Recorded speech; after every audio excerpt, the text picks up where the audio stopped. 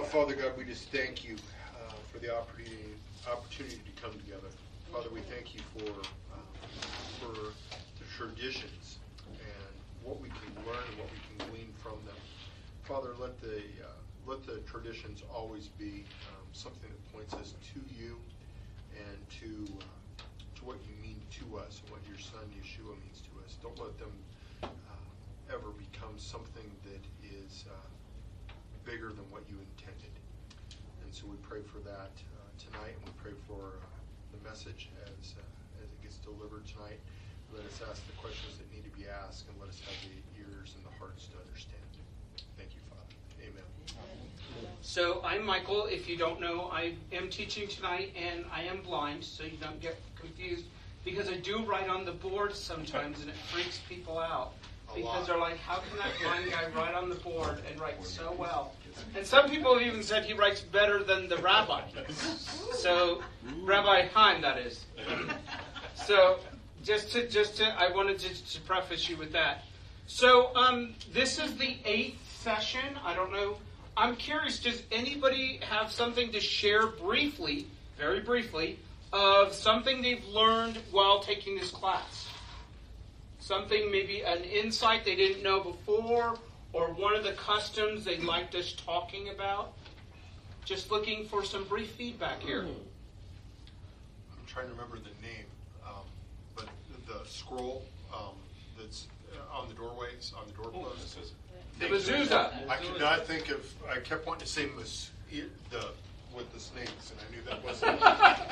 Medusa, not to be Thank you. confused Right, with and I Medusa, knew I was but- going to get it wrong, so I just don't even give it a shot. Right.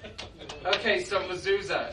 And was there something you liked particularly about that? Or? Well, what I found fascinating about it was the importance of remembering and keeping it, writing it on our doorpost, and what we say are part of our service every week, and how how that is carried out in that tradition. Okay. I thought that was interesting. Anyone else briefly want to share a new insight, something they've learned over the last 7 weeks? Just a basic understanding of a bat mitzvah and a bar mitzvah. Okay. That had probably been 50 years since I'd attended one, so it was quite interesting and quite. It was just good to understand what the rite of passage meant. Thank you. So the reason why I ask is because I feel like we've just been scratching the surface a lot of these traditions. We could probably do 2 or 3 classes on some of them, because the extensiveness of learning what we've learned is so full. There's so much more that's there, and I hope that this class has benefited you guys talking and covering the customs. One of the most important things that we look at in Scripture is, how do we make an application? It's very good to know this information. It's very good to observe it, for instance, but it's something that in all of Scripture one has to know how to do. And when we talk about learning Scripture, when I learned there were 3 things. There was observation, what you see. Sometimes that's like who and what and all those different where, when, why. And then there's interpretation. How do we understand what it means? And then most importantly is the application. How do I make an application to this in my life? How do I live this particular thing out? And sometimes it's difficult, because some of the things in this particular class, they might be pretty easy. For example, maybe you don't have a daughter who's bar or bat mitzvah age, or a son. Maybe you don't have a child, so you don't have to worry about Brit Milah or circumcision. You're not getting married anytime soon. And maybe you don't need to worry about those, but there are still areas that we have been talking about, like Tevilah, believer's immersion, or maybe for some of you, that might be a stretch or something you want to learn about, because it's something good when someone comes to faith, of learning what it's about and what kind of statement that person is making publicly. as well as something like kashrut that we covered a little bit last week, of learning the differences of what food is proper and what food is not proper by God's standards. So there's some things, but when we look at application, it's really important to talk about in terms of learning what is the way we follow the Scripture. How do we follow the Scripture? How do we do what we should be doing, in a sense? And it's important. This was a question that was going through even the disciples' minds. And the first scripture I have up on your handout is 1 Corinthians 11, 1 and 2. And Art, would you read that for us? As soon as I find it. Okay. 1 Corinthians 11, 1 through 2. Paul was writing to the Corinthians, a congregation that was struggling with many different issues. And when he gets to chapter 11, he makes an interesting statement. Try to imitate me, even as I myself try to imitate the Messiah. Now I praise you because you have remembered everything I told you and observed the traditions just the way I passed them on to you. So this scripture is dealing right with where we're talking about. How do we apply things? How do we imitate them or follow after them? Does that? Some of your versions may have the word follow. Follow me as I follow the Messiah. Live these ways as I live after the Messiah. Whatever it is in this particular situation, the Rabbi Paul was wanting the congregation to understand that they had learned tradition through him, and they weren't to follow Paul, but they were to first and foremost follow the Messiah, because that's who Paul was wanting them to follow. And there were certain things that came not just from the Scriptures, but that came from tradition. And he goes on in this chapter to talk about two of those specific things. He talks about head coverings, and he talks about the Lord's Supper, how they were handling those two particular issues. And throughout the rest of this part of the book of Corinthians, Paul talks more and more about how they followed traditions. For example, how was it proper to speak in tongues? How was it proper to use the gifts of the Spirit? And so it's something that really applies of learning how to make an application. Learning how to make an application and doing it the right way. And application is important because we know that God wants the Word to become real to us. That's why at times in the Torah service, I'll quote from Luke 11, 27 and 28, where Yeshua says, "Blessed are those that hear the word of God and keep it." Blessed are the hearers, but blessed not just of the hearers, but the doers of the word. The doers of the word, from Romans 2:13.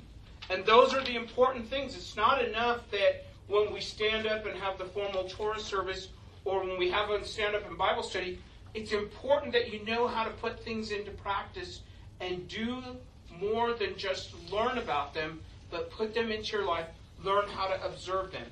So when we talk about observance, it's important that we look at Acts chapter 15. And I'd like someone who's up for reading. We're going to read verses 1 to 21.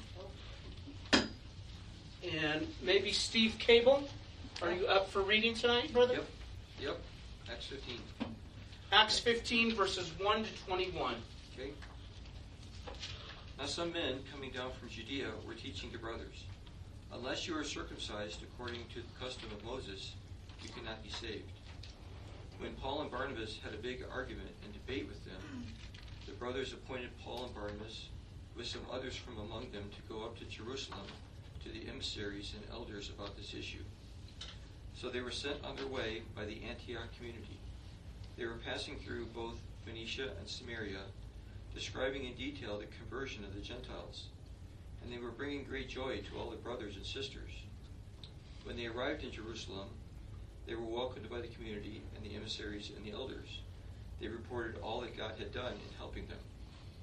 But some, belonging to the party of the Pharisees, who had believed, stood up, saying, It is necessary to circumcise them and to command them to keep the Torah of Moses. The emissaries and elders were gathered together to examine this issue. After much debate, Peter stood up and said to them, "Brothers, you know that in the early days God chose from among you that by my mouth the Gentiles should hear the message of the good news and believe. And God, who knows the heart, testified to them by giving them the Ruach HaKodesh, just as he also did for us. He made no distinction between us and them, purifying their hearts through faith. Why then do you put God to the test by putting a yoke on the neck of the disciples, which neither our fathers nor we have been able to bear? But instead, we believe that we are saved through the grace of the Lord Yeshua in the same way as they are." Then the whole group became silent and were listening to Barnabas and Paul as they were describing in detail all the signs and wonders God had done among them, among the Gentiles. After they finished speaking, Jacob answered, "Brothers, listen to me. Simon has described how God first showed his concern by taking from the Gentiles a people for his name. The words of the prophet agree, as it is written, 'After this I will return and rebuild the fallen tabernacle of David. I will rebuild its ruins, and I will restore it, so that the rest of humanity may seek the Lord, namely, all the Gentiles who are called by my name, says Adonai, who makes these things known from of old.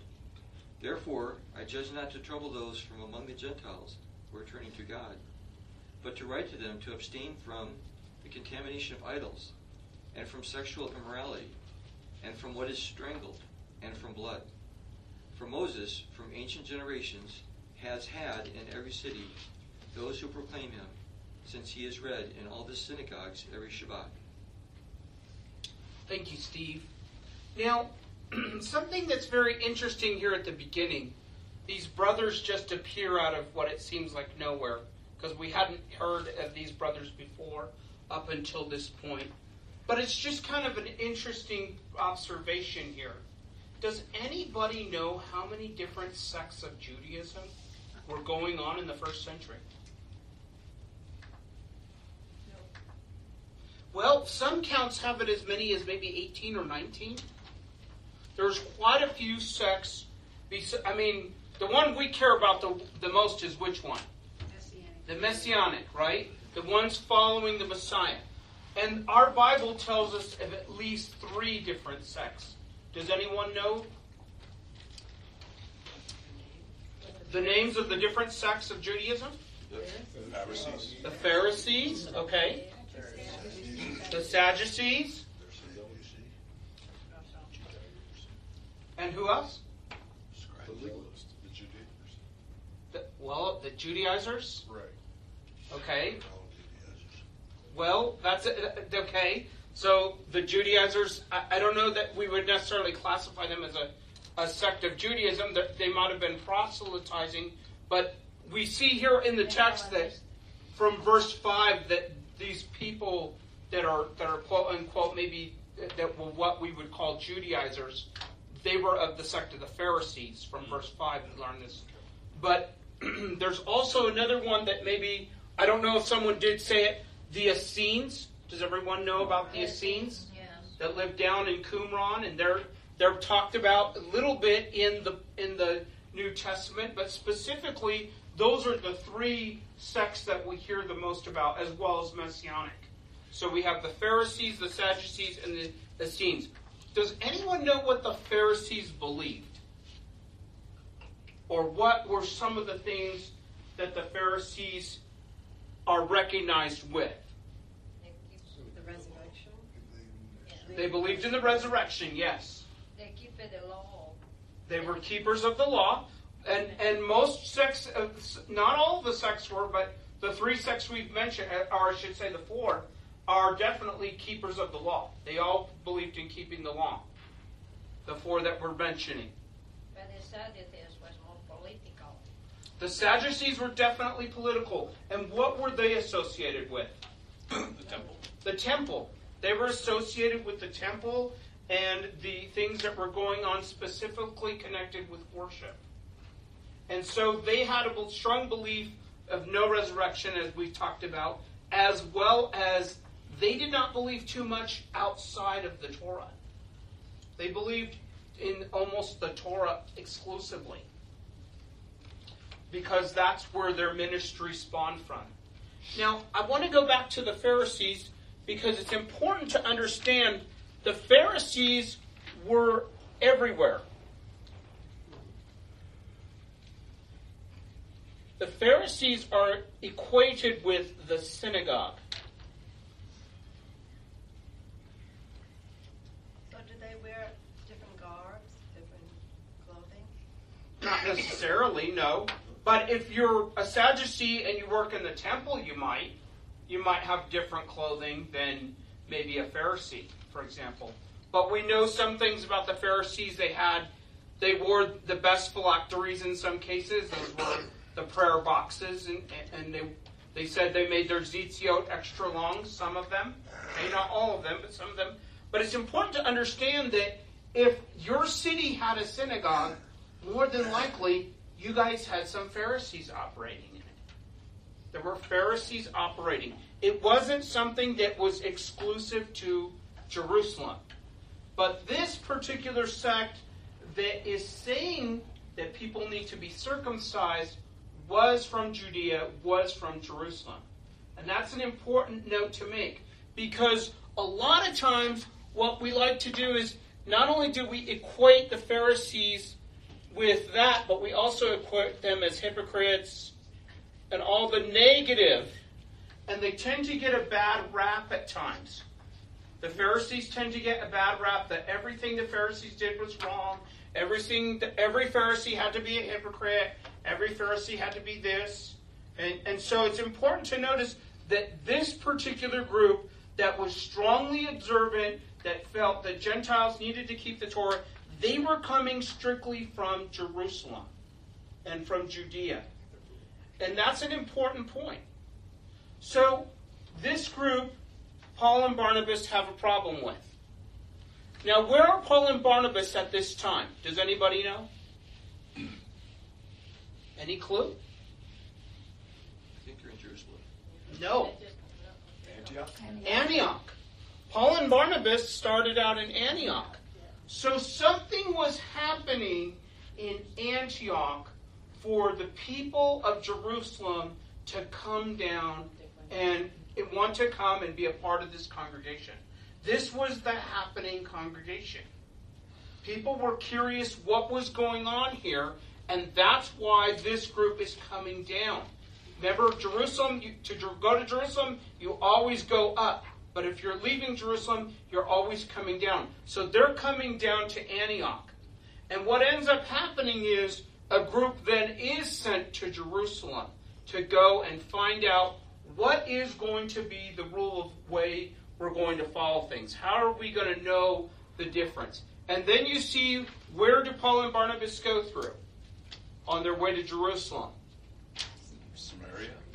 Samaria and Phoenicia is one of the areas as well. Yes. Yes, Syria. So they're going through more than one area to go back down to Jerusalem to be able to talk. Antioch was, I believe, located in Caesarea Philippi. So it was up toward the northern end of Israel. And so at this point, when they come back down, there's a big discussion. And we have the discussion of what's happening and what people are going to do because of everything that's being talked about. Now, I talked about Judaism because I think it's fair for you to understand those things. Now, I want to get into a little bit of the Greek words because they're important. We talked about there are possibly these four groups of Jews, and out of the Gentiles is the word, we have several words for Gentile in your notes, and the first word is the common word that's probably most commonly translated Gentile, and it's ethnos, the Greek word ethnos.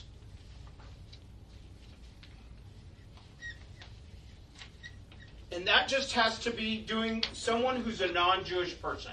They can be any kind of race, any kind of tribe. But then we get to an understanding of, within Judaism, there were three types of Gentiles. Three types of Gentiles. The first one is the proselyte. Now, what made the proselyte different? They converted to Judaism. I think I spelled it wrong, but proselyte. They converted. What did that mean? They were Gentiles, but they practiced Judaism. They practiced Judaism, and what was the main conversion ceremony? Circumcision. They were circumcised. They were circumcised. Now, the next person, and you can see they came to faith. If you look in your notes, it talks about Acts chapter 6, and I believe it's verse 4 or 5. Verse 5, and Nicholas is a proselyte. He's someone that had converted to Judaism, but then he became Messianic. And he didn't stop being a proselyte at that point. They didn't call him Nicholas the Messianic proselyte. They just called him Nicholas the proselyte. So he still was a proselyte, even though he had stepped into being part of Messianic Judaism. Then the second one is the God-fearer.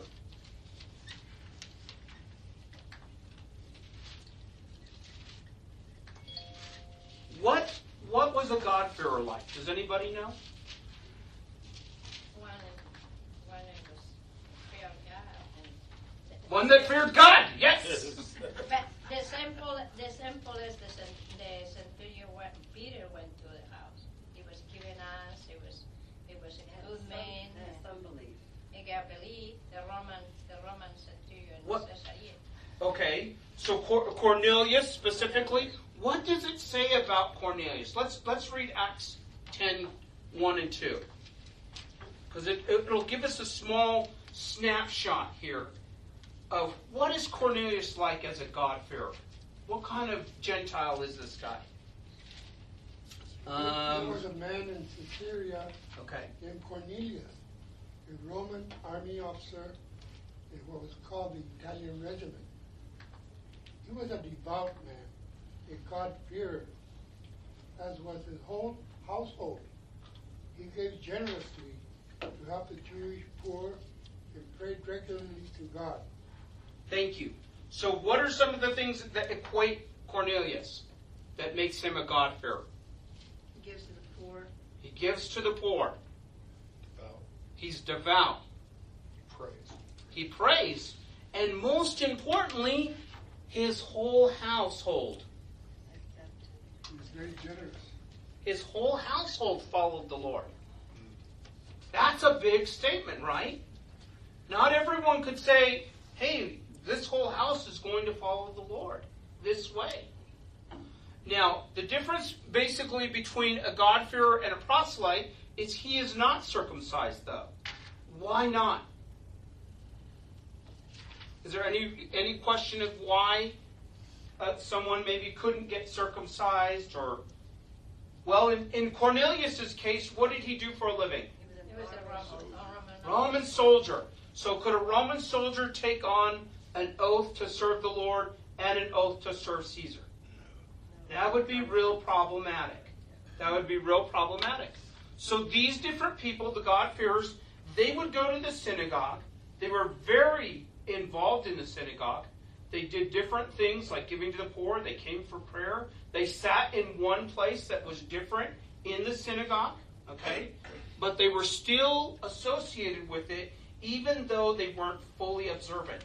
And as you go back and read the book of Acts at some point, look at all the times when the Jews rejected Paul's message, whether it was Paul and Silas or Paul and Barnabas, Paul and Timothy, whoever they were rejecting, Paul said, fine, we'll go talk to these guys over here.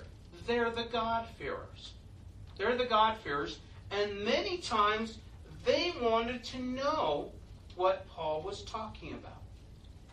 They wanted to know what Paul was talking about. Now, the third group is the barbarian. And you may even say, why even bring them up, Michael? What's the point? And that's why I have Romans 1:14. Karen, would you read that for us? Romans 1:14.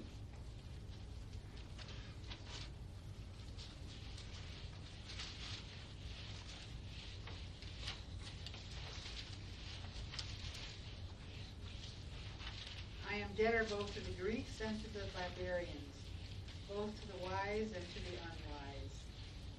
what was Paul a debtor to them as? Did he owe them some money or what? They protect him. No, it's the gospel message. The gospel message was to reach everyone, whether they were a Greek speaker, whether they were the proselyte, the God-fearer, or the barbarian. And the barbarian was at times almost even hostile toward God. Sometimes they're seen as uncivilized or an idolater, frankly. They would have been, but Paul says we still have an obligation to try to reach these people. I am in debt to reach them. And that's kind of his heart when it came to outreach. And the reason why I talk about all these Gentile people groups as well as the Jews, not everybody came from every single perfect background. A lot of times when it comes to observing the Torah, most people think it should be very simple and easy, and we should be able to have a cookie cutter following, a cookie cutter observance of how we're going to follow everything. And the fact is, we have several types of Gentiles we've been talking about, several types of Jews, and everybody came with different belief systems, different ideas of how you observe. And so there's always these degrees of what do you observe and what do you not observe. And that's why it's important to take this little side trip and say, here's what kind of Jews were walking around. Here's what kind of Gentiles were walking around. It wasn't just simple to say, everybody do it this way, and everybody was going to do it that way. Because sometimes I think we sometimes have the stick mentality. You will do it this way or else. And that's not the way that God wants people to come. God draws people from different backgrounds. And it's the same among us. You might have Catholic brothers here. You might have Protestant brothers here. You might have people from all kinds of forms of Judaism here. And not everyone's going to come to the Messiah with the same idea of how to observe and how to follow the Word of God. Michael, was it because these barbarians came into the city like that because it's a crossroad? Well, Travel. there was whatever stage of life that you had reason to. I mean, Paul was a traveler. He went around traveling. And we talked about and we prayed for Rabbi Haim. He's going to Israel. He might run into people that are actually hostile toward Israel. He might run into people that are hostile toward Jewish people. And the fact is, you still have an obligation to pray for them. And if God leads, share the gospel with them. And that's what Paul's getting at in Romans 1:14. That's why he's saying that it's important to understand that it's not simple or easy when it comes to observing. Now, Peter, I like what Peter has to say in this passage as we go back to Acts 15. Peter talks about what God has been doing through the different groups. And it's interesting because Peter wants us to understand that each person, whether they're messianic, how they became a believer was somewhat different. But there were some commonalities. And he parks on those commonalities of being able to say, this is how we know they did this. They heard the message and they trusted. Everyone who's here, I hope, has heard God's message that the Messiah has come, that he's brought redemption, and that you can have life through him. That's the basic message. And if you trust and believe in that message, then God will raise you up in the latter days, and he will bring you into a place of victory in your life right now. That's ultimately the message. Now, not only does Peter say this, he says, God knows their hearts, and he's given them the Spirit. He's given them the Spirit.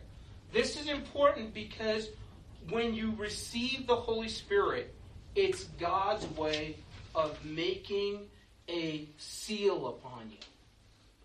God makes his stamp on you in a sense. He makes sure that you know who he is. And because Peter talks about this, because he saw what happened last week as we talked about in Acts chapter 10, that the idea of the Spirit coming on you, that there's no distinction anymore. God does not look at one group and say, this group is different in distinction when it comes to salvation. Everyone can come to have the same salvation. And then he talks about cleansing in their hearts. He talks about that there is no distinction, like I said earlier. And this is the important part. If God has done this by giving us a spirit, why do we want to make something man-made and make a yoke again for the Gentiles? And he's very adamant here of something we couldn't even keep ourselves. We couldn't even keep this perfectly ourselves. But God's already justified them. And so it's important that the Jews, if the Jews couldn't keep it, why would we want to put another yoke on them that they had a hard time keeping? Now, what's also interesting is what Jacob or Yaakov, depending on how you say his name, either one's okay. Or if you even say James, we won't shoot you. Okay? James is okay to say. But actually it is translated as Jacob, so that you know. It's just one of those things of truth that we associate as Messianic believers, is Jacob's okay to have, but because of the influence of the King James Bible, getting on a soapbox here, they said, oh yeah, King James, Jesus had a brother named James. And after that, it was always translated James after that. So, but in a sense, there were other passages that James talks about here, that James saw what was taking place was God's will. And specifically, he quotes Amos chapter 9. Amos chapter 9. Do I have someone who would like to read that?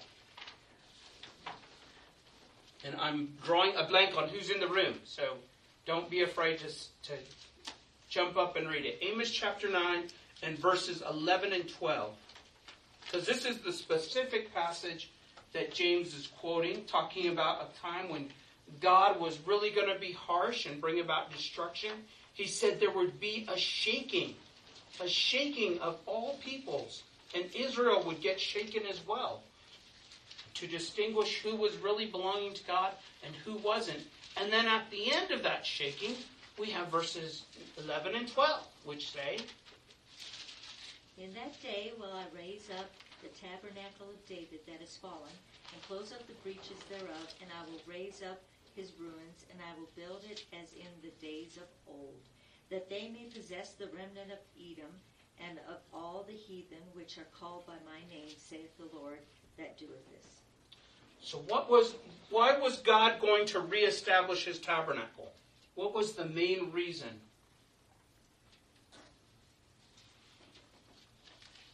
Well, it's so that people like you and me, and heathens, Gentiles, whether it's the God-fearers or the barbarians or the proselytes, they could all come and be a part of that. They could all come and be a part of that. And it kind of gives an extension of the other two passages in here, because Isaiah 65 talks about a time when those who were not called by my name would seek after me. People that were non-Jews. This is obviously Gentiles. And then, just a little clarification, Isaiah 16:5 talks about the tabernacle or the tent of God being set up so that God would be able to judge. And it's used there, the tent of David. Why the tent of David, of all things? Because that was the important, he established the first tabernacle. He established what kind of tabernacle? A tent. What kind of tent did David establish? Worship tent. A worship tent. It was a worship tent. That's basically correct. David took the ark, if you remember back in 2 Samuel, and he danced before the ark and took it. And he took it 6 steps, and then he made a sacrifice, and took it another 6 steps, made a sacrifice. But I mean, David brought the ark to the tent. He brought it to a tent. And this is why I believe it is called the tent of David. Now, in the passage from Amos, it's actually the word Sukkah, the Sukkah of David, which we'll be celebrating Sukkot in the fall. But then we have later in the Isaiah passage, it's called the Ohel, which you have the Ohel Moed, the tent of meeting. It's two different words for tent, but there is a slight difference there, and I don't know, I'm not as good with the nuances of Hebrew, but there are slight differences there between these two passages, if that makes sense. Michael, so then, in the past, like Abraham set up an altar, Jacob set up an altar, and then God said, then they felt that that wasn't sufficient, just a stone. There was to be more to the honor of God. And then God told them specifically what he wanted within his sanctuary. Yes. He wasn't going to settle for just a rock. Well, we have to remember that the reason why David had to set up the tent that way is because the ark had fallen out of favor with the Levites, not the Levites, but the Kohanim, the priests, because they had tried to use it the wrong way. They thought if we take the ark into battle, it'll act just like a good luck charm for us, and we'll get the victory no matter what. In spite of their thinking, that's not what happened. They ended up getting beaten, and they ended up losing the ark. So remember, when David brings it back, it's not to say that he's going to establish a whole new side of worship or a whole new side of things, because he saw that the ark needed a holy place. And that's what he was doing, is bringing it back and making it set apart, making it important again. But then he realizes later, when we look at 2 Samuel 6 and 7, he wants a home. He wants a physical place, of a house in which people can come. And that's what Solomon eventually ended up doing. So, as we look at this idea of Acts 15, and we come to kind of the conclusionary points, it says that James finally makes the statement that we're not to put any kind of, if God is doing this work, we're not to stop it from happening. And maybe, I would challenge each of us. It's important to know what role the Gentiles play. Sometimes we're very Israel-focused, and that's good and important because we're Messianic. And that's what we're supposed to be focused on, is Israel. But God has always wanted to do something with the Gentiles. And throughout the Tanakh, not in just these 3 passages that are in your notes, but there are several places where God is going to do a new thing with the Gentiles. And he wants to bring the Gentiles along. Whether it's Isaiah 56 and the Gentiles coming and making it a house of prayer where their prayers can be heard, or whether it's Deuteronomy chapter 4 where God says, when you're surrounded by other nations and they want to know about God, you tell them about God. Whatever the case is, there's always these ideas of the Gentiles were there to be poured into because God wanted to reach them as well. Well, he wanted them to realize that Judaism wasn't just to be confined to a small group. That it was, Yeshua, when he came, he said, is to go out to all the world. It was to go and it was to reach everybody. So we don't want to ever create any kind of obstacle by which God wants a Gentile to come closer to him. If God is drawing people to him, we don't ever want to make something difficult and say, everyone should be stopped from coming to God. But at the same time, there are abstinences of things that we have to have. And so that's where James and the elders make the letter, and we talked about most of these in verse 20 last week, and talking about the differences of that there was to be no kind of food that was offered to idols, there was no sexual immorality, there was no animals that were strangled, or blood. Right. Did you have a question, Floyd? No. Okay. I was So, agreeing with you. oh, yes.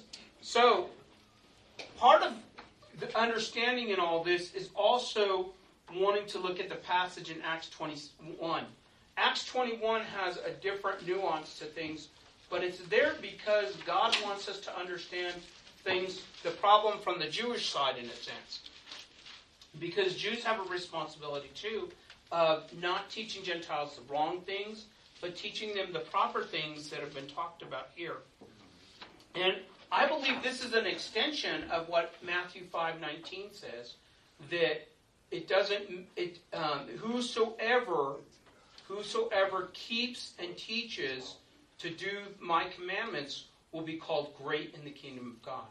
But whoever breaks and teaches others so will be called least in the kingdom of God. And so this is the same idea of coming forth. And we see in chapter 21, verse 25, the same type of abstinations that are put forth. That they were to keep from blood, they were to keep from strangled animals, as well as fornication and food offered to idols. So, I wanted to make some conclusions observing this. Because it's very easy to look at this whole text and say, well, Michael, you've done a good job, but... But what about us that want to keep the Torah? You know, what about us that have chosen to keep the Torah? Because you've kind of made it sound like, you know, these people don't have to do very much. You're not putting much work for them to do. And I want to challenge us all to look at these things, because I don't think it's easy on any light thing to keep the Torah at all. So the first verse I want to look at in my conclusionary area is Philippians chapter 1 and verse 6. Hey, Michael, can I ask you? Sure. No, go ahead. Off track there. The things you said right before that, some of the parallels with the teaching in the Gospels, for instance, the Matthew passage about telling Gentiles. What you just said, you mentioned Matthew 21:25. I wonder what verse. It was Acts 21:25 and then Matthew 5:19. Okay.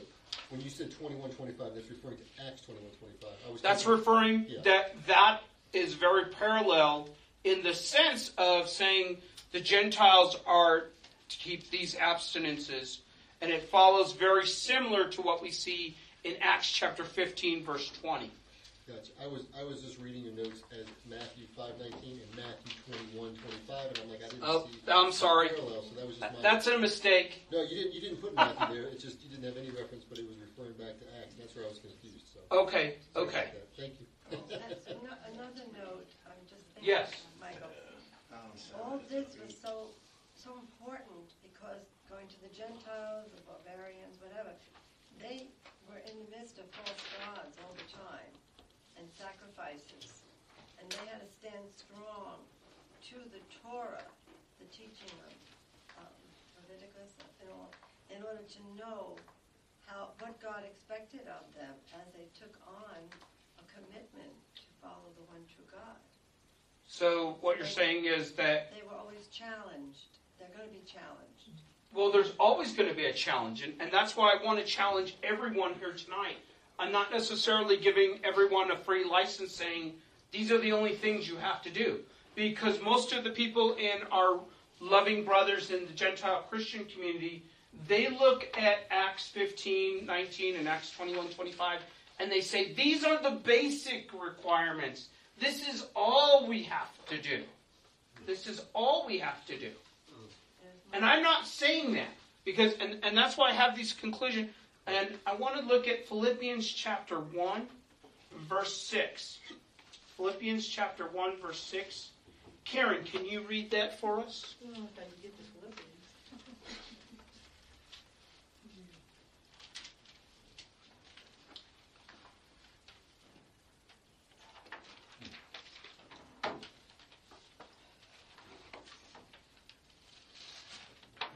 Will someone turn to John 14 or John 15, verses 4 to 6, and someone else turn to John 21, 18 to 22. Okay, Philippians 1:6. Philippians 1:6. Being confident of this very thing, that he which hath begun a good work in you will perform it until the day of Yeshua. Amen. So what does that mean? If God has started something, right? If this is a God-started thing, He'll finish it. Okay? Yes, he will finish it, but what happens in the meantime? Does anybody else have something in their passage of Philippians 1:6? Word will carry on the thing. He will complete it. He will complete it. That's very good. Complete. Continue to perform it. Continue to perform it. What I'm trying to look for here is the continuing is this is an expectation of growth is going to happen. In other words, when I look at this particular verse, I hope that what has taken place in my love relationship with the Lord will change. In other words, I'm going to be farther along than I was last year at this time. And next year, I'll be farther along than I am today. And that's what I want to challenge people with, because a lot of people look at this saying, if this is just the basic of all I have to do, they never look to grow. They never look to do any more with their faith. And God wants to always challenge our faith, cause our faith to be stretched and to grow. And sometimes it's painful when we grow. It's not always easy when we grow. But the point is, we're to grow. And we have to expect ourselves to grow, both in maturity, both in unity, whatever it is. I hope people are growing in their salvation. And they can look at their own life and say, I've grown than what I was a year ago. John chapter 15 and verses 4 to 6. Stay united with me, as I will with you. For just as a branch can't put forth fruit by itself apart from the vine, so you can't bear fruit apart from me. I am the vine, and you are the branches. Those who stay united with me, and I with them, are the ones who bear much fruit. Because apart from me, you can't do a thing. Unless a person remains united with me, he is thrown away like a branch and dries up. Such branches are gathered and thrown into the fire, where they are burned up. So, being united with Yeshua.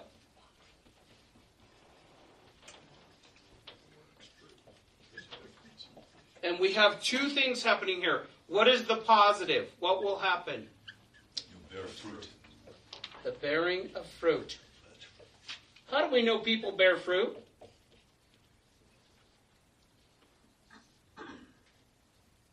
Well, we're called to be fruit inspectors, right? Has anybody ever heard that term? Rabbi David, I think, coined it first. But we're to be fruit inspectors. You will know them by their fruits, right? In fact, Yeshua uses that illustration.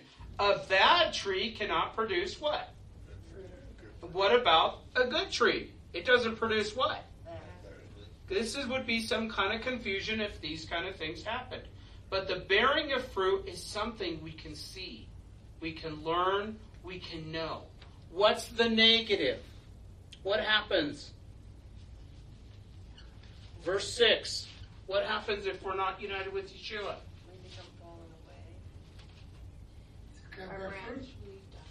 You die. You die. Whether it's spiritually or physically, you fall off the vine. You're not connected anymore. And what happens to the disconnected branches? They die off. Dry. They're thrown in a fire, it says. They're thrown in a fire and burned up. They're not very useful anymore. No one wants to be there. So this is why it's so important, if we're connected to the Lord, if we're going to apply the Lord's scriptures, we have to be united with the Lord. We have to be united with the Lord. Okay, John 8:21, verses 18 to 22. Jesus said, "Feed my sheep. I tell you the truth. When you were younger, you dressed yourself and went where you wanted. But when you are old, you will stretch out your hands, and someone else will dress you and lead you where you do not want to go." Jesus said this to indicate the kind of death by which Peter would glorify God. Then he said to him, "Follow me." Peter turned and saw that the disciple whom Jesus loved was following them. This was the one who had leaned back against Jesus at the supper and had said, "Lord, who is going to betray you?" When Peter saw him, he asked, "Lord, what about him?" Jesus answered, "If I want him to remain alive until I return, what is that to you? You must follow me." Because of this, the rumor spread among the brothers that this disciple would not die. But Jesus did not say that he would not die. He only said, "If I want him to remain alive until I return, what is that to you?" Okay. So what is this passage most well known for? Mind your own business. Well, that's where we're going with it. But what is this passage best known for? Feed my sheep. Feed my sheep. Right? Right. Over and over again, Peter's being told, feed my lambs, feed my sheep. Do you love me? He's asked 3 times, right? But I want to follow on the 2 things that are mentioned here. The 2 times Yeshua says, "Follow me." And what does Peter say? What about John? What about John? Typical. This is typically where we are. What about Karen, Lord? What about Steve? What about David? What about Art? We're focused on the wrong thing. It's follow Yeshua. And yes, mind your own business. That's what he wants Peter to do here. And, Follow him. but he's also saying, if you're not careful, you're going to be divided. Just as the division came when Yeshua when he died. You know what I mean? They sort of scattered. Well, and he uses an illustration of the young and the old here, and he uses that for a reason. Because, kids are the way they are for a reason. When they're young, they want to go run around and do what they want, right? And then when you get older, you find out, well, I can't do those things that I used to love to do. I'm getting older, I'm starting to feel it in my bones, I can't climb 10 feet anymore, or I can't climb the stairs, whatever it is. And I'm just saying, the Lord wants us to be focused on him and follow him. It's not about John. It's about what Peter was to do, and Peter was to follow the Lord. Peter was just to follow him. And a lot of times, if we're focused on the Lord, we don't worry about what everyone else is doing, how they are following the Lord. That's really not for us to figure out. And Rabbi David will touch on this next week when he teaches on Romans chapter 14. Because that's the ultimate of learning to mind your own business. But the point is that everybody needs to do these 3 things. They need to expect growth. Growth has to happen. In God's kingdom, it's an important covenant value. Either you grow, or as it says in the John passage, you die. It's that simple. So that way, if you're going to grow best, you stay connected to who? Yeshua. And you follow him and don't worry about anything else. Don't worry about anything else. How everyone else follows the Torah and how everyone else is to do it. Are there any other questions about this area of Acts chapter 15 or Acts 21 or anything else we've been talking about? Well, we must always remember to be built up, and building ourselves up is reading the Word. Build yourself up Who's the one that builds us? through the Word of God, Yeshua. Yeshua is our builder. Right. He knows where we are fit best in his thing. But learning more of what he said, because he talked about all the things we're going to, mishaps we're going to have, all the falling away that we're going to feel. And he said, beware, stay strong in me, and how my Father loved me and loves you too. Totally united We have to stay totally united. That's the key. in the gospel. That's the key. Perry, could I impose on you to close us in prayer? If you're not comfortable, I totally understand. I can do it. Okay. And Father, we just come before you, Lord, and we just appreciate this time that we get to share your word, to learn more about you, to be more connected to you. that you continue to provide for us, Lord. And I just pray that as we leave out of here, Lord, it just won't be one of those things where we're going to take a few minutes just to meditate on what we just heard, Lord. I just pray for safe passes home. I just pray these names in your precious name. Amen. Amen.